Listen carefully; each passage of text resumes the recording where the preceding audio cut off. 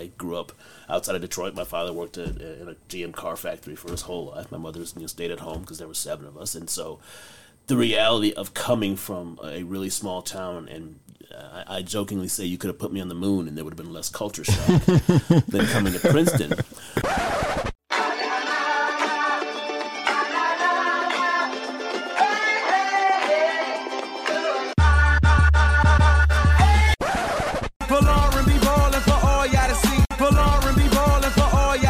I'm going with the flow, and thank you, Folarin. All right, everybody. Welcome to another very special episode of Go With The Flow. Around this time last year, I had President Eisgruber on the podcast, and now I have another very, very special Princeton guest, Athletic Director John Mack. Welcome to the show, Mr. Mack. Thank you so much for having me. I'm happy to be here. The way that I actually got the President Eisgruber episode to happen was I walked up to him on Cannon Green around this time last year and asked him to come on, and he said yes. And so I knew that I wanted to have you on. I'd sent you an email beforehand. It must have got lost in the shuffle. So I was like, okay, when I see him in person, I will make sure to walk up to him and extend the invite. So thank you for coming on. No, thank you for being persistent. I get a lot of emails, as you would expect. Yeah. Most of whom I try to respond to and am successful. Every once in a while, one slips through the cracks.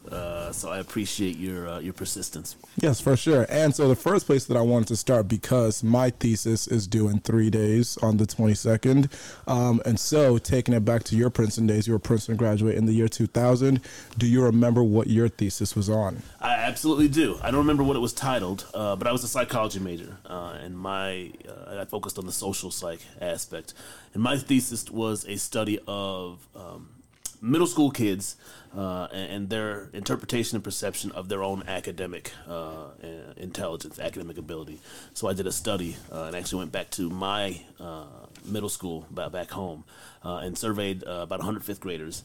And what I did is I had the teacher of each class rate on a scale of 1 to 5 what they thought the students' academic potential was. I had the students rate themselves, their own potential, and I had them rate each of their classmates on the same scale. And so I tried to correlate what the teacher. I also asked the students to rate what they thought their teachers said about them. Yeah. So I tried to see if there was a correlation between what the teacher thought and what the student thought. But what I actually saw was that there was a correlation between what the student thought the teacher thought and what the student thought. Okay. So students were really bad at interpreting what their teacher actually thought about their potential, which I think is a good thing. Yeah. But they internalized what they thought was the feedback, and it impacted their own academic self-evaluation.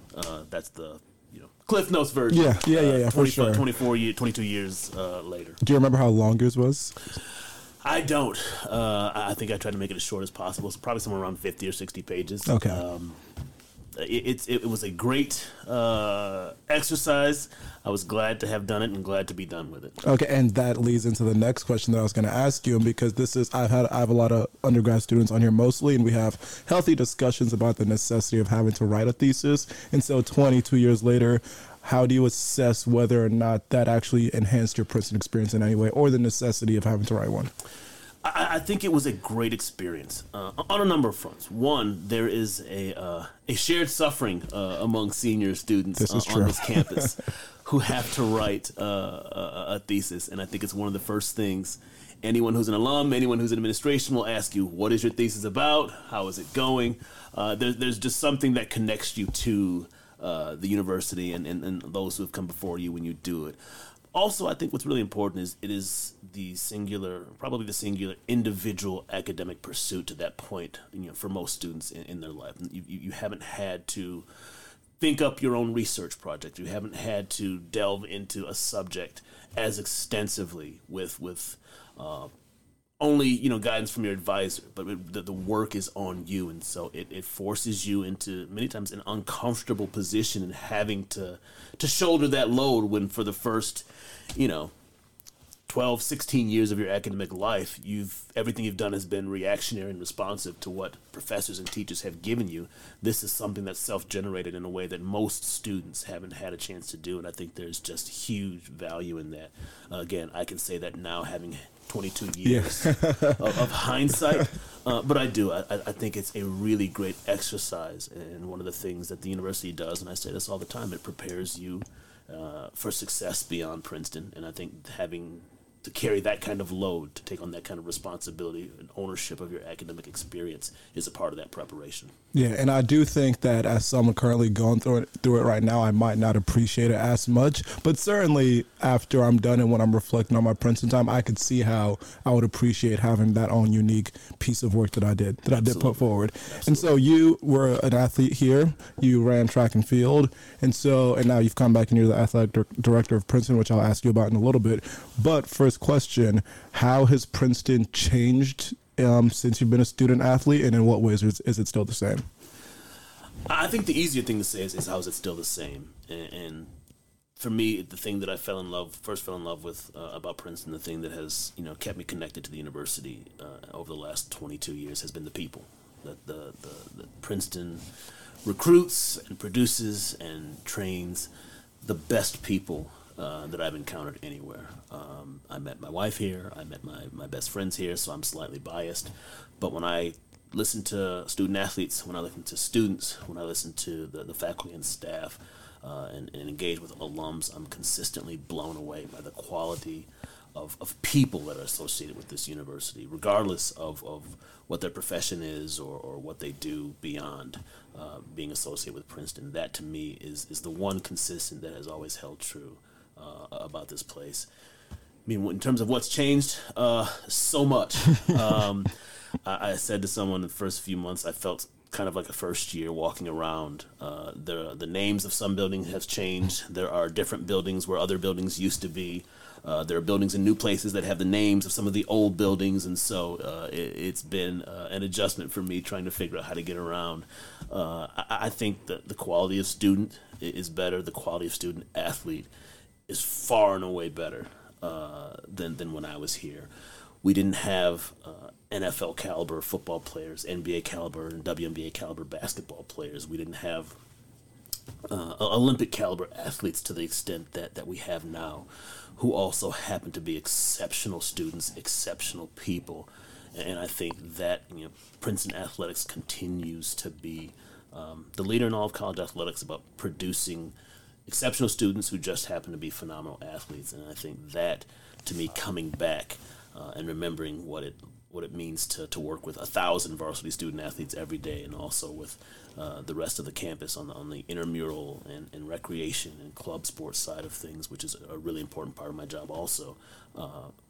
Coming back to that has been kind of wow, this is a really big enterprise that we do every day. But it's been fantastic. We have an exceptional staff, for our department, and we work really well with the university. So it's been outstanding for me to spend these past 8 months here. Yeah, and it's funny because your answer about what has stayed the same is actually what is always my answer about what my favorite part about Princeton is, because I agree, the people here have been quite phenomenal. I don't think that the place Princeton is anything without its people, and so Absolutely. Exactly, the people at Princeton have always been great. And then also the things that you mentioned about the high quality level of athletics that we have here. I've had quite a few student athletes on the podcast, and I had Pat and Quincy a few weeks ago. I've had Jalen and Max on. I've had Grace on, and just seeing all of them excel in their own individual exploits and pursuits, it's been cool to watch, because I'm someone who I'm a huge sports fan, have always been. When I was coming to college, I was like, I need the Duke basketball experience, the Alabama football.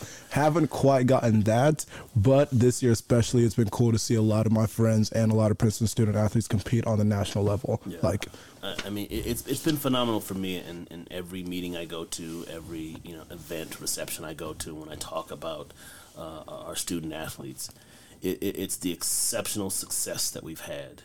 Anything from the football, winning the Ivy League championships, women's water polo, winning the conference championships, and one of the coolest things I've ever seen is the student body rushing the pool, jumping in after that, and just the list goes on. And I always have to give a shout out to the men's track team, because I'm an alum of the men's track team, finishing 5th in the country. It's really exceptional, but beyond the athletic success, what makes me most proud is knowing the people that they are, the students that they are, knowing their commitment to the university and to service and all the things that makes a well-rounded Princeton experience. That to me is why this was a dream job. Yeah. Because there are a lot of institutions in the country where academics isn't the first priority, and service isn't a critical part of the experience. And so to be able to be here and serve the university in this way is just more than I could have hoped for. Yeah. And I saw in one of your interviews that you mentioned that as a student here, you didn't fully appreciate Princeton and everything that it had to offer, and you now have a certain appreciation for the university after you've graduated. What have you been able to realize in the years since you've graduated that have let you come to that moment of realization? Yeah. So I spent the first probably year and a half to 2 years here really angry. I will say that. Because I wasn't academically prepared like I should have been. Who is that? I was on academic probation the first year, so I think it wasn't a matter of being able to do the work; it was knowing how to do the work. Mm-hmm. And I think that's one of the things that I learned over the course of my 4 years here. Right, that I had to push myself differently. I had to challenge myself. I had to ask for help, which was something that I had never had to do before when it came to school. And so, learning through that process. And being able to understand now that struggling is a part of the path to success. And many times people don't tell you that side of their story. You see successful people and you should assume that they've had this straight upward trajectory through their path. That's not the way the world works. And understanding that failure is part of the process, that struggling is part of the process, and that everyone and I say this to our student athletes all the time, everyone is struggling in something, mm-hmm. right? Whether it's personal, whether it's social, whether it's athletic or academic or whatever. It's easy to look around this place where everyone seems to be excelling in everything and kind of feel insecure about the things that you're being challenged with. But everyone has some level of challenge. And this place is designed to challenge you. It's supposed to be hard. It's supposed to be challenging. And that's what makes it great to be able to walk out Fitzrandolph Gate or out Princeton Stadium at the end of graduation and know that you made it. And I will tell you, I didn't have the 4.0. I didn't even think I had a 3.0. But I still had a Princeton degree. I still had the training. And that, more than anything to me, is something that over time you learn to appreciate, because when you get out into a working world and you see the way that people respond to you because you went to Princeton, and you see the way that you are taught to think critically here. It just shapes you in ways that you can't appreciate until you've left the place. Yeah. And when you see the alumni network and the way that other Princeton alums will bend over backwards for you, all of that to me, over the past 22 years since I graduated, has helped me to develop such a profound appreciation for this place and what it has meant to my life. Yeah, and it's funny because, again, some of the stuff that you just described that you went through your first year and a half here is exactly what I went through myself and what I know a lot of my other friends went through, where I think we come to Princeton, we were also highly successful in high school and in just everything that we did. And so we just came here expecting to keep that level of success going. But then you find that Princeton will humble you very quickly, which I think is a great thing for people to learn because, again, like you said, nothing's supposed to be a straightforward, easy path. I struggled a lot academically, socially, every way my freshman year. Now I look at myself now and I'm like, okay, I've come a long way because of those different paths that I had to go through. And again, imposter syndrome is something that has come up time and time again on this podcast. Would you say that's something that you experienced? Oh man, so much. And I talked to some of my peers who are here with me about it. And I think the university, I think the students are so much better and so much more well equipped to talk about real issues like that.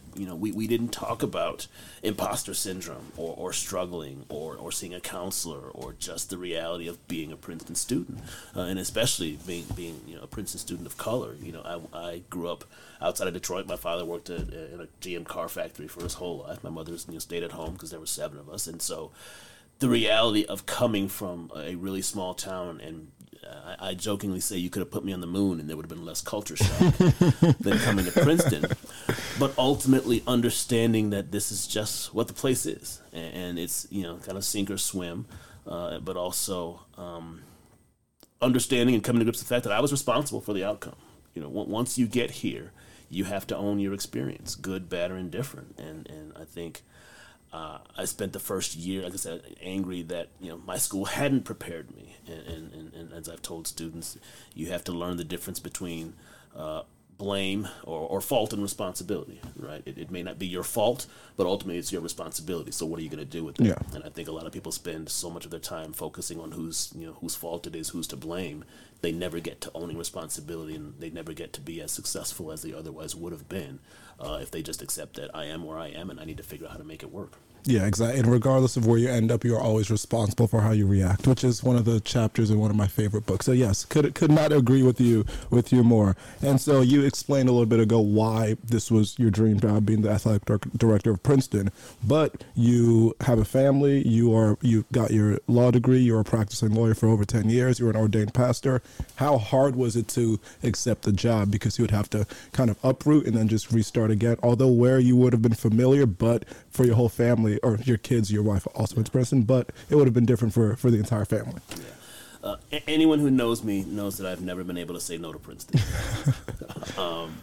And really, this job came along at a time that was, really just perfect. And my wife and I would say that this made all the other things in over the past 20 years make sense with my career moves and things. And so, on one hand, it was a no-brainer, to say yes and to pursue this. And my wife was, as soon as I became aware that the job was open, my wife said to me, "If you don't do this, you'll regret it for the rest of your life. So you might as well go and apply." But for me, it was challenging because I was pastoring a church, and the church where I grew up, my father pastored before me until he passed away, and I was home near my family. I have 3 older sisters and 3 younger sisters, and my mom. And you're the only boy in the family. Wow, yeah, a lot of wow. Yeah, that's a whole other episode. And so used to seeing them at least once a week, for church and afterwards, and my kids getting to be around family. That meant a lot, but.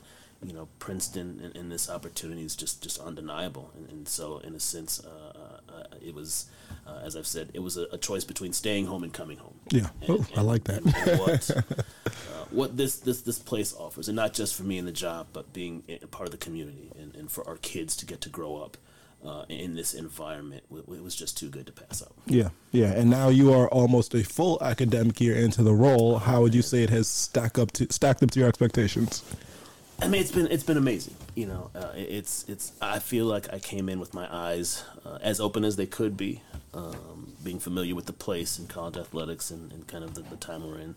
COVID threw us some challenges throughout the year that we maybe weren't anticipating. That they'd play out the way that they did. But again, our teams have competed exceptionally well.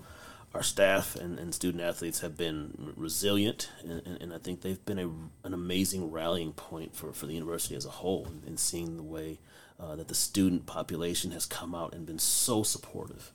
And I can't thank them enough. It's just been an amazing experience, and so for me to get to travel the country and to talk to Princeton alums about Princeton. And as I say, if there's one thing Princeton alums love, it's talking to other Princeton alums about Princeton. Yep. I get to do that every day. Yeah. And to talk about the great things that are going on, but not just the competitively, but the great things that are going on campus as a whole. Because again, I see my job as encompassing the experience of every student who walks on this campus, whether they are a varsity student athlete, a club student athlete, an intramural student athlete, or they just go to Dillon to use the fitness center or play rec or whatever. That's my job. Yeah.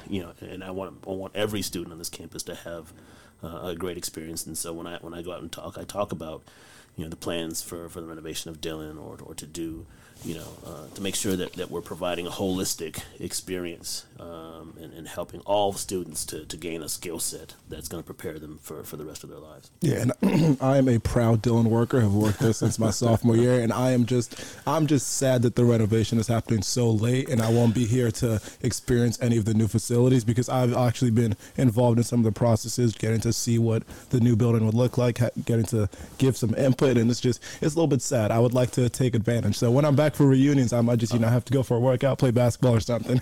Princeton will always be your home, and you will always be welcome. And I encourage everyone to come back frequently, not just for athletic events, but just to be a part of the campus and community, and to see when you wander around campus and you see all of the construction going on.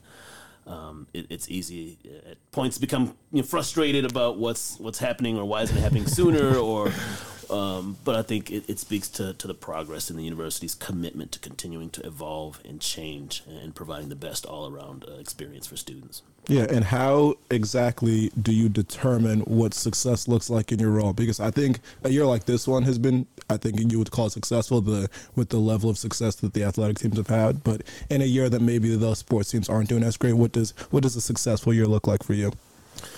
It's not one thing. I think the easiest measure is feedback from student athletes, from alums, from parents, from other students. I solicit feedback. We do end of season surveys and for all of our student athletes so they can provide completely anonymous responses and feedback about their experience. And to me, if student athletes are giving us positive feedback about their experience, that's success. Our teams win, and we win a lot, and I like to win a lot. But that can't always be the measure for success. Sometimes the growth of a program, of a team that comes out of nowhere and challenges for a championship is almost as good as a team that wins one. And so taking that perspective, how are our student athletes showing up on campus? How are they showing up in service in the community? All of those different metrics. What kind of mentorship are we providing? What kind of internship opportunities do they have? How are student athletes who've been out of school for a year or two? How are they doing, and how are we engaging with them? All of those things factor into us being successful, and it's not a fixed point. It's kind of a continuing journey. But I think as we take in the feedback, it helps to us to make strategic decisions about how we can improve in providing the best all-around experience. Yeah, and one of the things you just mentioned is how our student athletes existed on campus. And so I came, obviously not a student athlete, I'm on the club soccer team. I actually retired after our senior game in the fall, but that's a different story. And so I came into Princeton, and one of the things that I noticed, or at least what appeared in my mind, was something that was more of seemed like a student athlete versus non-athlete divide. Is that something that kind of existed when you were here also? I don't think so. I should say there's always a little bit of a student athlete, divided because the lives are so structured in a way that you know what time practice is. You're traveling. It's in many ways it's a different experience than non-student athletes have. But at the same time, because of the structure of the university, because you're taking classes together, because you're eating all of your meals together, because you're living in dorms together, you're part of the same community. And so one of the things that I always think about is how can we encourage student athletes to take full advantage of what the campus has to offer. I always say that when you're an athlete, it becomes such a central piece of your identity that I was a track guy, I was a football player, I am a swimmer, and you've spent countless hours and years of your life doing that thing.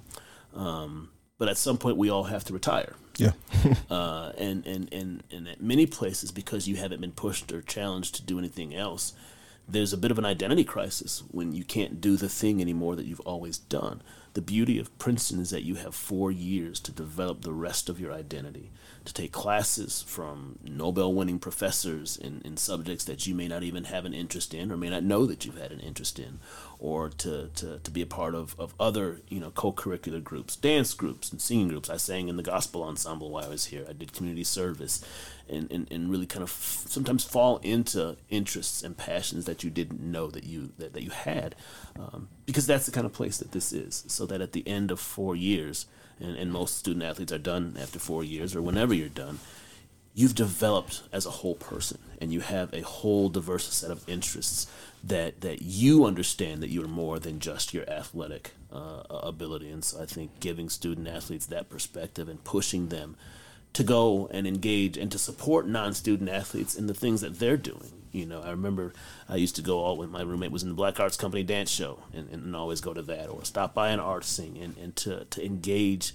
not just the things that you're a part of outside of your sport, but to support others, your friends and peers on campus.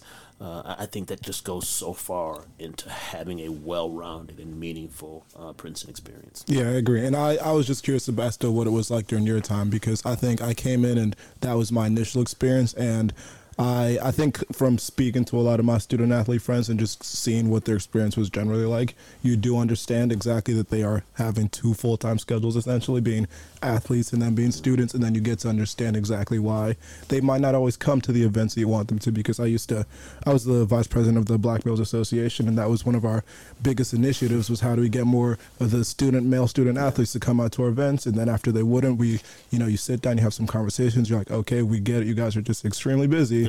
And then when they do show up, you just appreciate it that much more, and then the support is able to go both ways. So I was just out of curiosity, just to see how things have changed. And again, it's something that has always been a priority of trying to encourage I think student athletes, and our coaches do a phenomenal job, and part of it is just developing a comfort level in your own work style and workflow of, I can take an hour or two to do this where I don't have to be studying, or I can go and engage here. And still get done what I need to get done when it comes to academics, and it's some of it's trial and error, and again, I think when you become a part of a community outside of your team, it really helps, because again, all students have full lives, all students have busy schedules, but it's about, again, understanding the opportunities that you have during the 4-year period here. We had 2 of our former football players back last month doing a talk, and they talked about going to talks when they're on campus, or just engaging in things to help set you on a path for lifelong learning and for understanding what Princeton offers. Yeah, and even kind of along those same lines, just branching out and now looking at the responsibility of the general student body population, because like I mentioned earlier, big sports fan. Duke basketball has always been my favorite. That's just been my not big. And I remember freshman year, I visited one of my friends down in North Carolina, went to a Duke basketball game, and you show up, everyone's in blue and white, everyone's standing the whole basketball game. You get the sports experience that was something that I was looking for specifically. And I'm a big sports fan, so I'll go to a lot of the different sports games. And after having some of the student athletes on the podcast, one of the things that you keep hearing is, maybe there could be a little bit more support out of the student body. And so, in your mind, although we are at a school like Princeton, which has such a high academic focus, do you see the potential for us to get to that level of support where it doesn't matter what the game is, there are always going to be students who are coming out cheering as much as they can? Yeah. And so first, I think, we have really good student support. The Jab and Jungle and the members of our student group do a phenomenal job of promoting athletic events and trying to generate interest. Just this past weekend, they promoted their 6-pack. We had 6 home athletic events, and they give out prizes to students who show up at all 6. And so we have tremendous passion and excitement from our student groups. Could there always be more? Sure. I think, again, one of the most important things is having a connection. And when you develop a relationship with someone on the team, in the same way if you develop a relationship with someone who's in the dance troupe or the music group, that you're more inclined to show up. I think the other piece, too, is frankly just students understanding, or non-student athletes understanding how much their presence actually means to student athletes. When I think back to the first athletic event of the year, I think it was a women's soccer game on a Friday in the end of August. The student turnout. When I think about the Harvard football game, when I think about just a couple of different events during the year, the presence of students in the stand makes an incredible difference in the atmosphere, in the experience of student athletes. But again, I also think it's reciprocal. I think when student athletes go out and attend other events and support students, students are more likely to show up and support athletic events. And so we're trying to think through ways that we can merge the two, and partner up so that that the campus community as a whole is learning to kind of step out of their comfort zone and support each other. Yeah, for sure. And so, as your job as athletic director, you have to go to a bunch of the different sports games, probably most of them. Are there any particular sports teams that you are more excited about their games, and any teams that you're like, I'm gonna show up because it's my job, but I don't necessarily want to watch this sport. And you could be honest or not. No, I am always going to start with the track team because it was the team that I was on. I mean, honestly, it sounds kind of cliche. I love watching all of our teams compete. Even before I had this job, I was a Princeton sports junkie, so I followed everything from football to fencing to water polo, because I am insanely competitive and I love the school. So it's funny to me, you know. I came in on day one knowing the coaches and student athletes, and you know, probably freaked a few of them out by how much I know, because that's what I love. Yeah. That's what matters to me, and so when I think back to my experience, some of the best moments of my time as an undergrad was not my teams competing. It's watching my friends, competing in, whether it's in the NCAA basketball tournament or winning an Ivy championship in men's soccer or an NCAA championship in lacrosse. Those things mattered to me because I had friends who were on those teams. And so now when I go and watch all of our teams compete, I know the effort and the time that they're putting in, and I know what it costs them to be out there competing. And so I want to show up for all of our student athletes as coaches as much as I can to support them, because I just appreciate not just what they're doing, but how they're doing it. That was a good answer. You maneuvered it very nicely. I'm a trained attorney, so I know how to flip a question. And then, okay, now one of the last things that I want to bring up is just, again, I'm not going to call it a gripe, but it is related to your job as athletic director. And so I play a lot of pickup basketball. I'm always at Dillon. I work at Dillon. And there are a lot of times that I'll go with my friends and we'll want to play, but all the courts will be taken by the volleyball team. And so I just wanted to float the idea by you of creating a separate volleyball facility for the varsity teams, especially amidst all the construction going on, so that us students, quick question. Was the term NARP a thing when you were here? No. Non-athletic regular person? Okay, no. So I wonder when that was born. But so the rest of us NARPs can always have a basketball court to play on. Could that be possible? So I tell you, one of the things I'm always doing, and our staff will tell you, I'm obsessed with facilities and trying to make sure that we have enough access for not just our varsity students in conflicts, but also for the student population as a whole. So that's one of my things, right? Is we have a limited supply of recreational space, and how do we maximize that while still making sure the varsity teams have access and the club teams have access. And when I think about Baker Rink, right, I played broom ball at 10 or 11 o'clock at night in intramurals, but we have one sheet of ice with two varsity teams who can't practice at the same time, and what does that mean in terms of their schedules and they're getting to classes and dinner, and what does that mean in terms of access for students on campus or community members? All of those things play into the facilities that we have and the facilities that we need. And so I wholeheartedly understand, and I think that's one of the challenges that that I currently have, is how do we continue to develop our facilities in a way that serves all of our needs. And so what I'm hearing is there are no plans to separate the varsity. That's not at all what I said. I said we want to meet everyone's needs.